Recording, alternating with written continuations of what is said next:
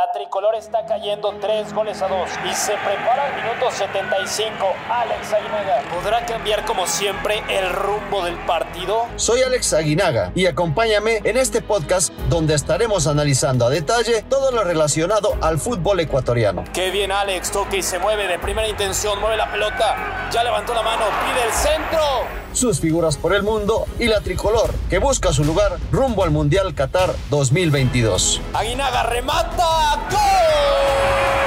¡Ah, qué recuerdos! No te pierdas futvox Ecuador, exclusivo de futvox.